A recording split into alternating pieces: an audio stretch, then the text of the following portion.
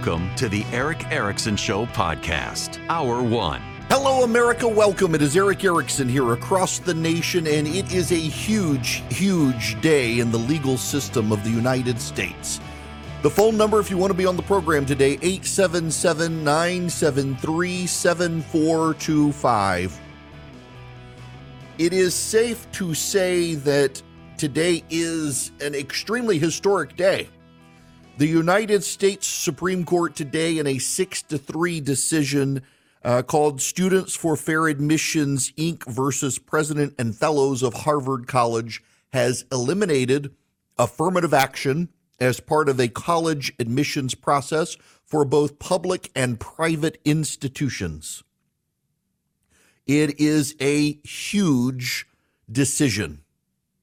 Chief Justice John Roberts wrote the decision. Now, you must recall that the Chief Justice of the United States several years ago, in a case authored about affirmative action that did not go the full distance to getting rid of it, Chief Justice Roberts said, and I quote, "The way to get rid of discrimination is to stop discriminating." And today he gets his way. It is a remarkable case, and I rarely have paper, but I've printed out the decisions. There are several actually big decisions today, and this one is remarkable. First, the interests they view as compelling cannot be subjected to meaningful judicial review. Harvard identifies the following educational benefits that it is pursuing, quote, training future leaders in the public and private sectors, preparing graduates to adapt to an increasingly pluralistic society, better educating its students through diversity, and producing new knowledge stemming from diverse outlooks. The University of North Carolina points to similar benefits, namely promoting the robust exchange of ideas, broadening and refining understanding, fostering innovation and problem solving, preparing engaged and productive citizens and leaders, and enhancing appreciation, respect, and empathy, cross-racial understandings, and breaking down stereotypes.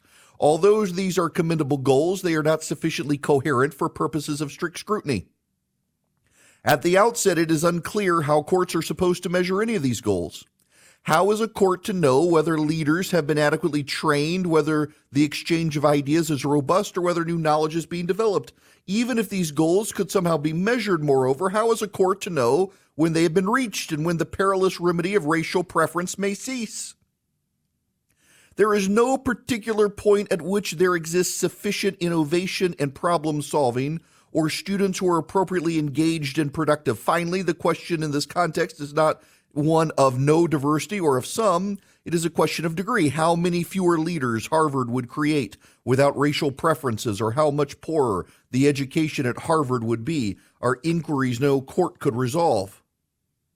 Comparing respondents' asserted goals to interests we have recognized as compelling further illustrates their elusive nature. In the context of racial violence in a prison, for example, courts can ask whether temporary racial segregation of inmates will prevent harm to those in prison. When it comes to workplace discrimination, courts can ask whether a race-based benefit makes members of the discriminated class whole for the injuries they suffer. And in school segregation cases, courts can determine whether any race-based remedial action produces a distribution of students comparable to what it would have been in the absence of such constitutional violations. Nothing like that is possible when it comes to evaluating the interest respondents assert here. Unlike discerning whether a prisoner can be injured or whether an employee should receive back pay, the question whether a particular mix of minority students produces engaged and productive citizens sufficiently enhances appreciation, respect, and empathy, or effectively trains future leaders is standardless. The interests the respondents seek, though plainly worthy, are inescapably imponderable. Well, it goes downhill from there. The race-based admission systems that respondents employ fail to comply with the twin commands of the Equal Protection Clause, that race may never be used as a negative and that it may not operate as a stereotype. It's just, I mean, the decision of the chief here is remarkable. If you text data to 33777 and get my show notes, you'll see a link to the chart included in the Chief Justice's opinion. On page 31 of the decision, the results of the Harvard admissions process reflect this numerical commitment. For the admitted classes of 2009 to 2018, black students represent a tight band of 10 to 11.7% of the admitted pool. The same theme holds true for other minority groups. UNC's admissions program operates similarly. The university frames the challenge it faces as the admission and enrollment of underrepresented minorities. The problem with these approaches is well established. Outright racial balancing is patently unconstitutional, according to this court. That is so, we have repeatedly explained, because at the heart of the Constitution's guarantee of equal protection lies the simple command that the government must treat citizens as individuals, not as simply components of a racial, religious, sexual, or national class. By promising to terminate their use of race only when some rough percentage of various racial groups is admitted, respondents turn that principle on its head. Their admissions programs effectively assert that race will always be relevant and that the ultimate goal of eliminating race as a criteria will never be achieved. In fact, you can see from this that if you're in the 40th percentile of students and black, you are more likely to get into Harvard and University of North Carolina than if you were in the top percentile in Asian. What people forget about this case, and this is the most important part here, if you are upset with the United States Supreme Court's decision on affirmative action today, you are okay with Harvard University and the University of North Carolina actively and willfully discriminating against a race of people, because that is the fact that was proven in court. Harvard and the University of North Carolina actively, willfully, and intentionally discriminated against Asian students and denied them admission in favor of other non-white minorities. They chose a minority to punish, and they chose a minority to elevate. They actively, racially discriminated in violation of the Constitution, and that is the proven and undisputed and admitted fact of the case. And the Supreme Court says that is unacceptable. It is remarkable, some of the language used. In fact, there's a fantastic line from the Supreme Court majority written by John Roberts. The principal dissent written by Sonia Sotomayor wrenches our case law from its context, going to lengths to ignore the parts of that law it does not like. The serious reservations that Bakke, Grutter, and Fisher had about racial preferences go unrecognized. The unambiguous requirements of the Equal Protection Clause, the most rigid, searching scrutiny it entails, go without note. And the repeated demands that race-based admission programs must end go overlooked, contorted, worse still, into a demand that such programs never stop. Most troubling of all is what the dissent must make these omissions to defend: a judiciary that picks winners and losers based on the color of their skin. While the dissent would certainly not permit university programs that discriminated against Black and Latino applicants, it is perfectly willing to let the programs here continue that discriminate in favor of Black and Latino applicants against Asian applicants. In their view, this court is supposed to tell state actors when they have picked the right races to benefit. Separate but equal is inherently unconstitutional, said Brown versus Board of Education. It depends, says the dissent. That's Chief Justice John Roberts writing his. But more substantially is the opinion of Justice Clarence Thomas. His is not, I shouldn't say the opinion, it's a concurrence. And I want to read for you some of what Clarence Thomas says. Clarence Thomas takes on Justice Sotomayor and Justice Ketanji Brown Jackson. Ketanji Brown Jackson played no part in the decision because she had ruled in a lower court case on this matter, so she was conflicted out. So it was really a 6-2 decision, not a 6-3 decision. However, Justice Thomas takes her on because she does write a dissent nonetheless. In the wake of the Civil War, the country focused its attention on restoring the Union and establishing the legal status of newly freed slaves. The Constitution was amended to abolish slavery and proclaim that all persons born in the United States are citizens entitled to the privileges or immunities of citizenship and the equal protection of the laws. Because of that second founding, our Constitution is colorblind and neither knows nor tolerates classes among citizens. This court's commitment to that equality principle has ebbed and flowed over time. After forsaking the principle for decades, offering a judicial imprimatur to segregation, and ushering in Jim Crow era, the court finally corrected course in Brown versus Board of Education, announcing that primary schools must either desegregate with all deliberate speed or close their doors. It then pulled back in Grutter versus Bollinger, permitting universities to discriminate based on race in their admissions process, though only temporarily, in order to achieve alleged educational benefits of diversity. Yet the Constitution continues to embody a simple truth: two discriminatory wrongs cannot make a right. He goes on then to indict the worldview of Ketanji Brown Jackson. He writes, Justice Jackson has a different view. Rather than focusing on individuals as individuals, her dissent focuses on the historical subjugation of Black Americans, invoking statistical racial gaps to argue in favor of defining and categorizing individuals by their race. As she sees things, we are all inexorably trapped in a fundamentally racist society, with the original sin of slavery and the historical subjugation of Black Americans still determining our lives today.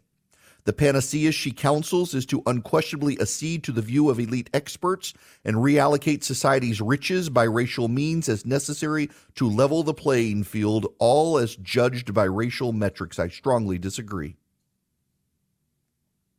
First, as stated above, any statistical gaps between the average wealth of Black and white Americans is constitutionally irrelevant. I, of course, agree that our society is not and has never been colorblind. People discriminate against one another for a whole host of reasons. But under the 14th Amendment, the law must disregard all racial discrimination. Yet Justice Jackson would replace the second founder's vision with an organizing principle based on race. In fact, on her view, almost all of life's outcomes may be unhesitantly ascribed to race. This is so, she writes, because of statistical disparities among different racial groups. Even if some whites have a lower household net worth than some blacks, what matters to Justice Jackson is that the average white household has more wealth than the average black household. This lore is not and has never been true. Even in the segregated South where I grew up, individuals were not the sum of their skin color. Then, as now, not all disparities are based on race. Not all people are racist, and not all differences between individuals are ascribable to race. Simply put, the fate of abstract categories of wealth statistics is not the same as the fate of a given set of flesh and blood human beings, according to Thomas Sowell. Or still, Justice Jackson uses her broad observations about statistical relationships between race and select measures of health, wealth, and well-being to label all blacks as victims. Her desire to do so is unfathomable to me. I cannot deny the great accomplishments of Black Americans, including those who succeeded despite long odds. Nor do Justice Jackson's statistics regarding a correlation between levels of health, wealth, and well-being between selected racial groups prove anything. Of course, none of these statistics are capable of drawing a direct causal link between race, rather than socioeconomic status or any other factor in individual outcomes. So Justice Jackson supplies the link herself: the legacy of slavery and the nature of inherited wealth. This, she claims, locks blacks into a seemingly perpetual inferior caste. Such a view is irrational. It is an insult to individual achievement and cancerous to young minds seeking to push through barriers rather than consign themselves to permanent victimhood. If an applicant has less financial means because of generational inheritance or otherwise, then surely a university may take that into account. If an applicant has medical struggles or a family member with medical concerns, a university may consider that too. What it cannot do is use the applicant's skin color as a heuristic, assuming that because the applicant checks the box for black, He therefore conforms to the university's monolithic and reductionist view of an abstract average black person. Accordingly, Justice Jackson's race-infused worldview falls flat at every step. Individuals are the sum of their unique experiences, challenges, and accomplishments. What matters is not the barriers they face, but how they choose to confront them. And their race is not to blame for everything good or bad that happens in their lives. A contrary, myopic worldview based on individual skin color to the total exclusion of their personal choices is nothing short of racial determination. That's Clarence Thomas. Amen and amen. Today, the United States Supreme Court eliminated affirmative action from college admissions processes. Vision Computer has over 3,000 five-star Google reviews and an average phone answer time of just 15 seconds. When you call, you won't be stuck navigating endless automated menus. A live person's going to answer the phone and help you solve your problems. You know, I run a business, and it's one reason I love the idea that Vision Computer exists, because as a business owner, you know you've got to be efficient, you got to have tech support issues resolved quickly, and you got to have your computers work. Don't let your employees suffer in silence either.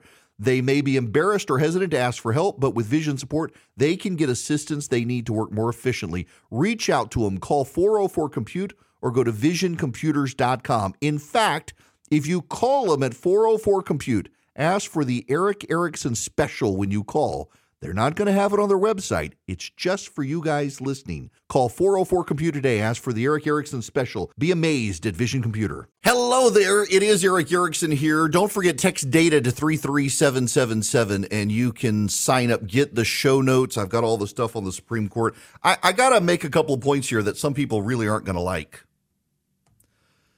Justice Ketanji Brown Jackson was explicitly placed on the court because of her race and gender, and she seems very sensitive to that. I mean, this is Joe Biden himself said he was only going to put a black woman on the Supreme Court. Hers was an affirmative action pick, and you can't deny it because Joe Biden said as much. What I find remarkable is that her racism in her dissent is more akin to something you would get in the Taney court than any other court. It is explicitly racist. She explicitly subscribes to a worldview that black people are inferior and says as much. It is remarkable that she was that explicit, and it's shameful, and she's been repudiated by the majority. Now, I don't want to repudiate, what's going on with the stock market right now, which is pretty good, but you know, it's topsy-turvy, and you probably need to consider using precious metals if that's your thing as part of your portfolio, or your retirement portfolio, your 401k, your IRA, even your general portfolio might benefit from gold and silver if you're interested at all. I want to recommend to you Advantage Gold. 800-450-2566 is their number. They are TrustLink's #1 highest rated gold company 7 years in a row. You can call them, ask them for their free gold IRA investment kit. They will gladly send it to you and help you comply. The IRS does have rules on using precious metals as part of a retirement portfolio.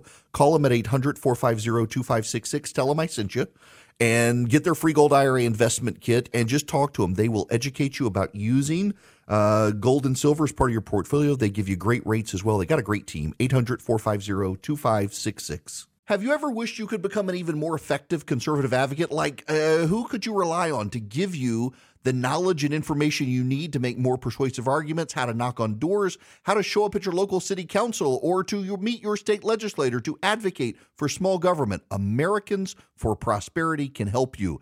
They train you to be a better conservative activist, to grow the movement and fight for small government around the country, from the local level to the federal level. And they put points on the board. Over 200 legislative victories in the past year alone, advocating for smaller government and reduced regulation. Americans for Prosperity wants you on their team.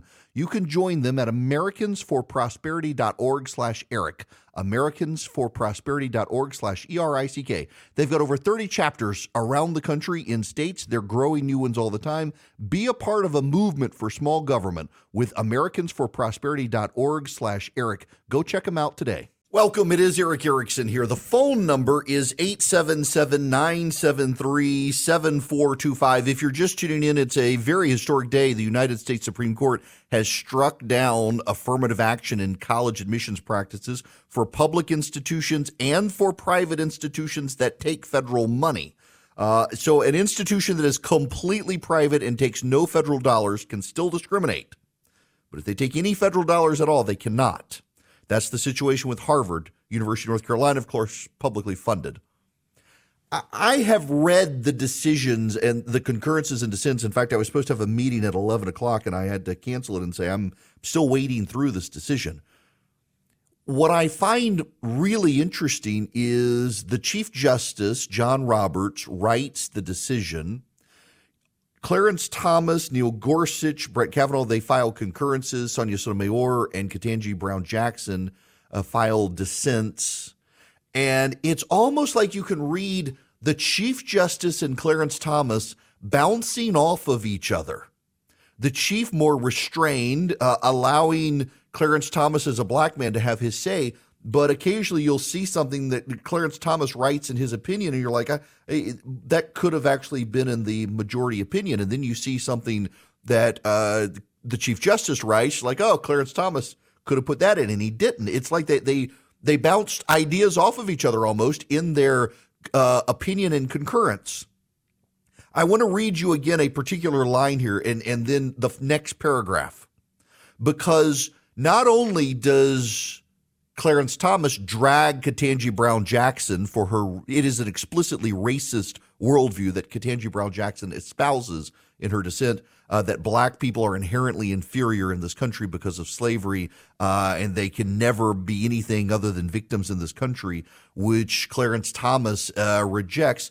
But let me just read you this from Chief Justice. Part of it I read earlier, but you got to get the whole context here with the next paragraph.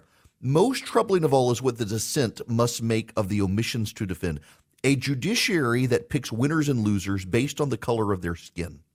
While the dissent would certainly not permit university programs that discriminate against black and Latino applicants, it is perfectly willing to let the programs here continue that explicitly discriminate against Asian applicants. In its view, this court is supposed to tell state actors when they have picked the right races to benefit. Separate but equal is inherently unequal, said Brown versus Board of Education. It depends, says the dissent.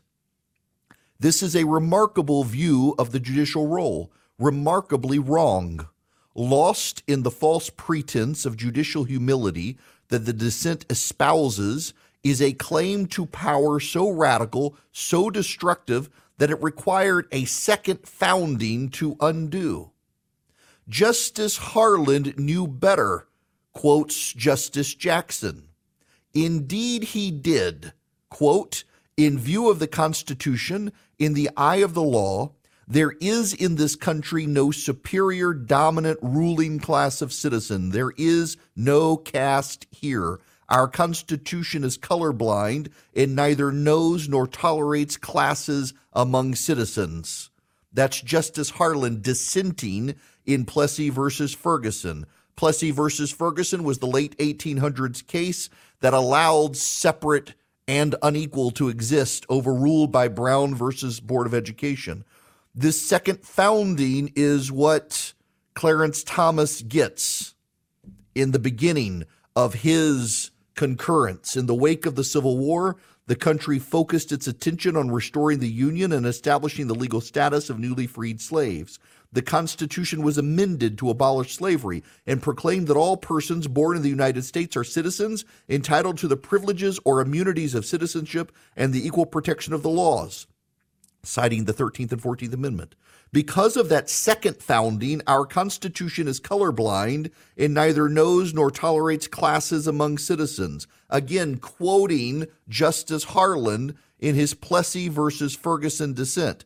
Now, I've got to read for you the end of Clarence Thomas's concurrence, because it's one of the most powerful things issued today by the Supreme Court.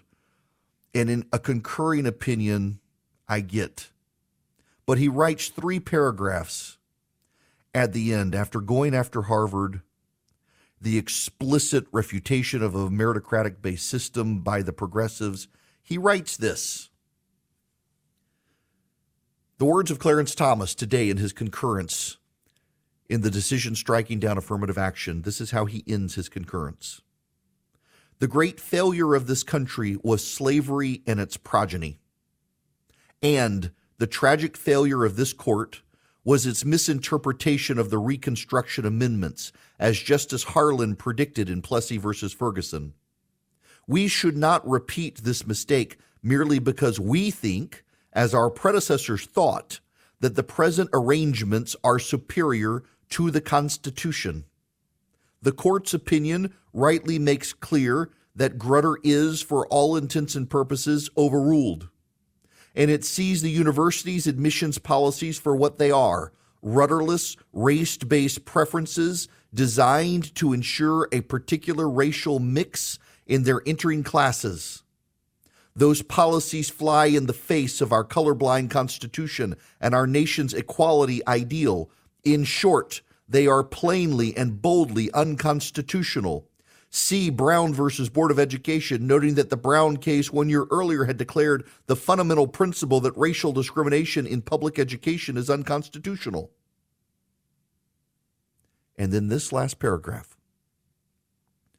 While I am painfully aware of the social and economic ravages which have befallen my race and all who suffer discrimination, I hold out enduring hope that this country will live up to its principles so clearly enunciated in the Declaration of Independence and the Constitution of the United States, that all men are created equal, are equal citizens, and must be treated equally before the law.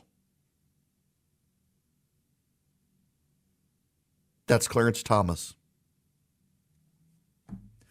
Justice Gorsuch writes a concurring opinion, and Justice Gorsuch does something interesting. Justice Gorsuch caused controversy among conservatives by his Bostock decision.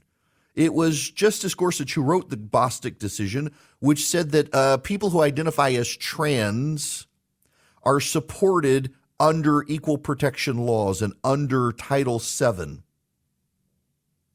What's so notable here is he calls out the progressives on the court who sided with him on his rationale for the Bostock decision, and notes just how inconsistent they are. They're not willing to maintain consistency in the decisions.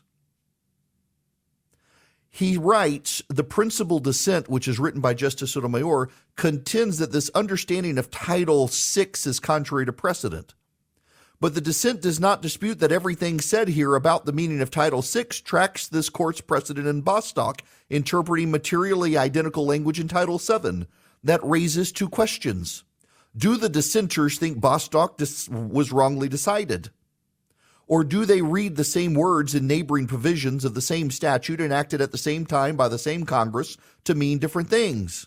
Apparently, the federal government takes the latter view. The Solicitor General insists that there is ambiguity in the term discrimination in Title VI, but no ambiguity in the term discriminate in Title VII. Respectfully, I do not see it. The words of the Civil Rights Act of 1964 are not like mood rings. They do not change their message from one moment to the next.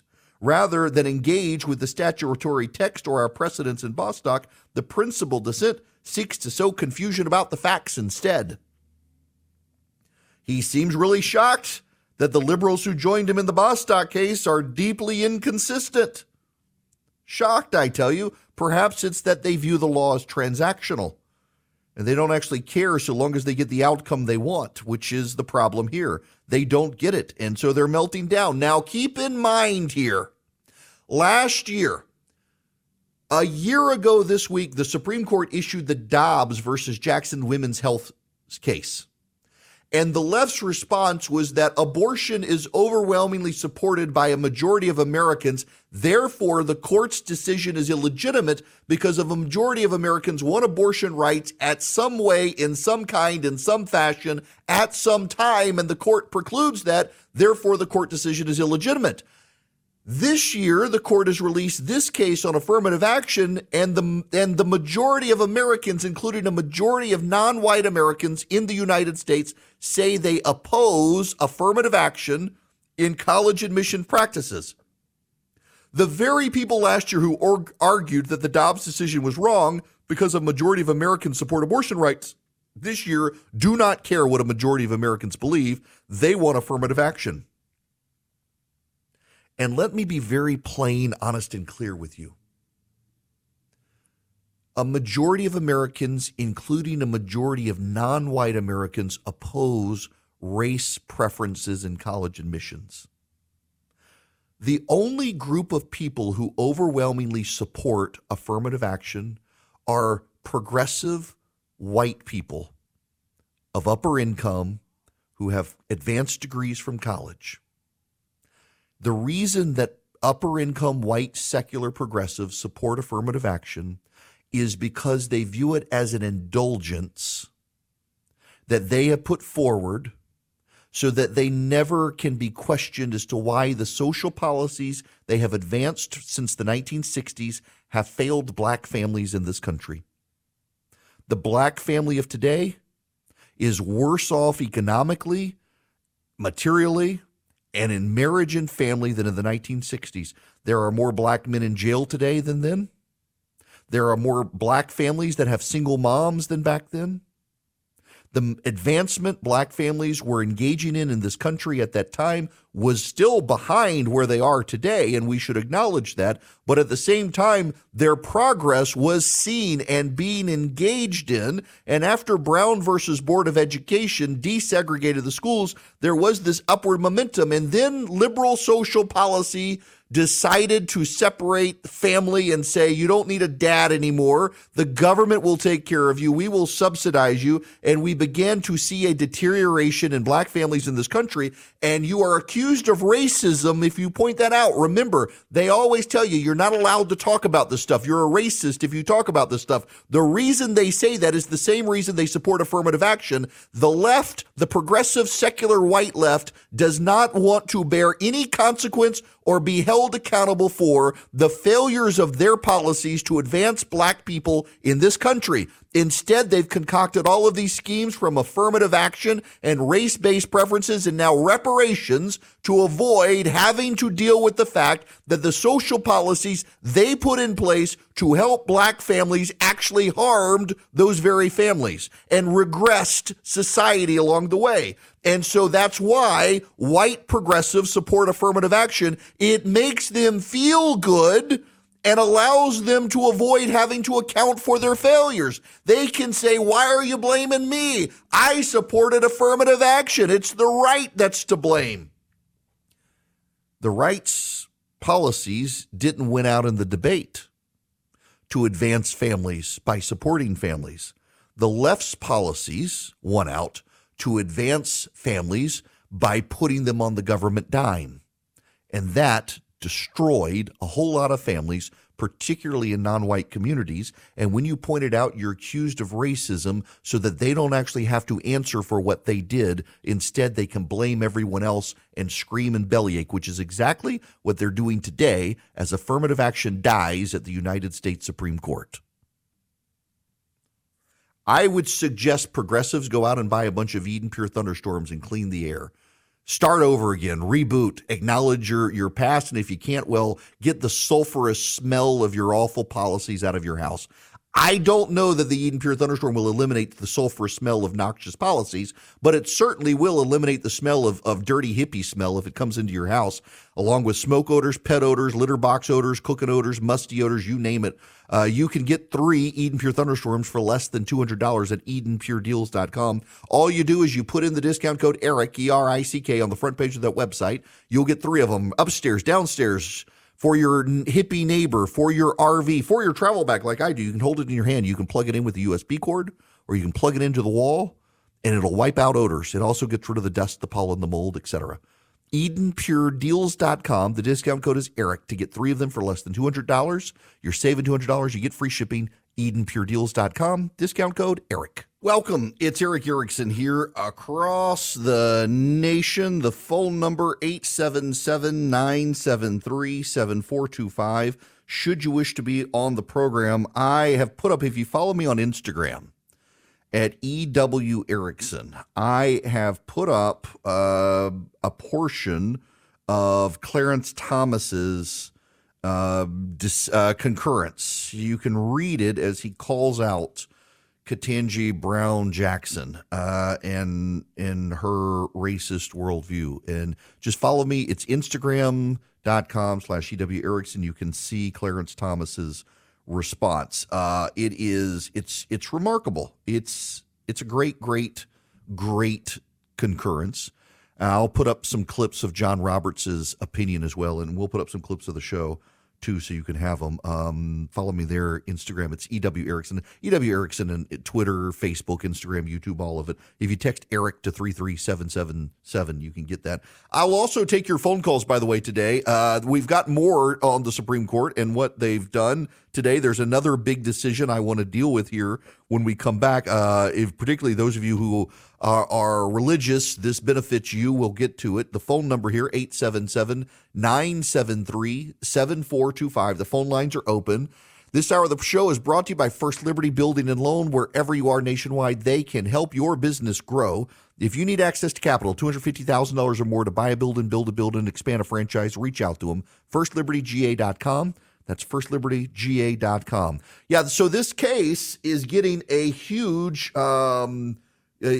coverage today. Students for Fair Admissions versus Harvard. But there was another big case in the United States Supreme Court today, decided 9-0, written by Sam Alito. And this particular case involves a Christian who takes the Sabbath seriously, who worked for the post office, and when they started delivering Amazon packages on Sundays, decided to make him work. And he was having none of it. And they punished him, and he sued.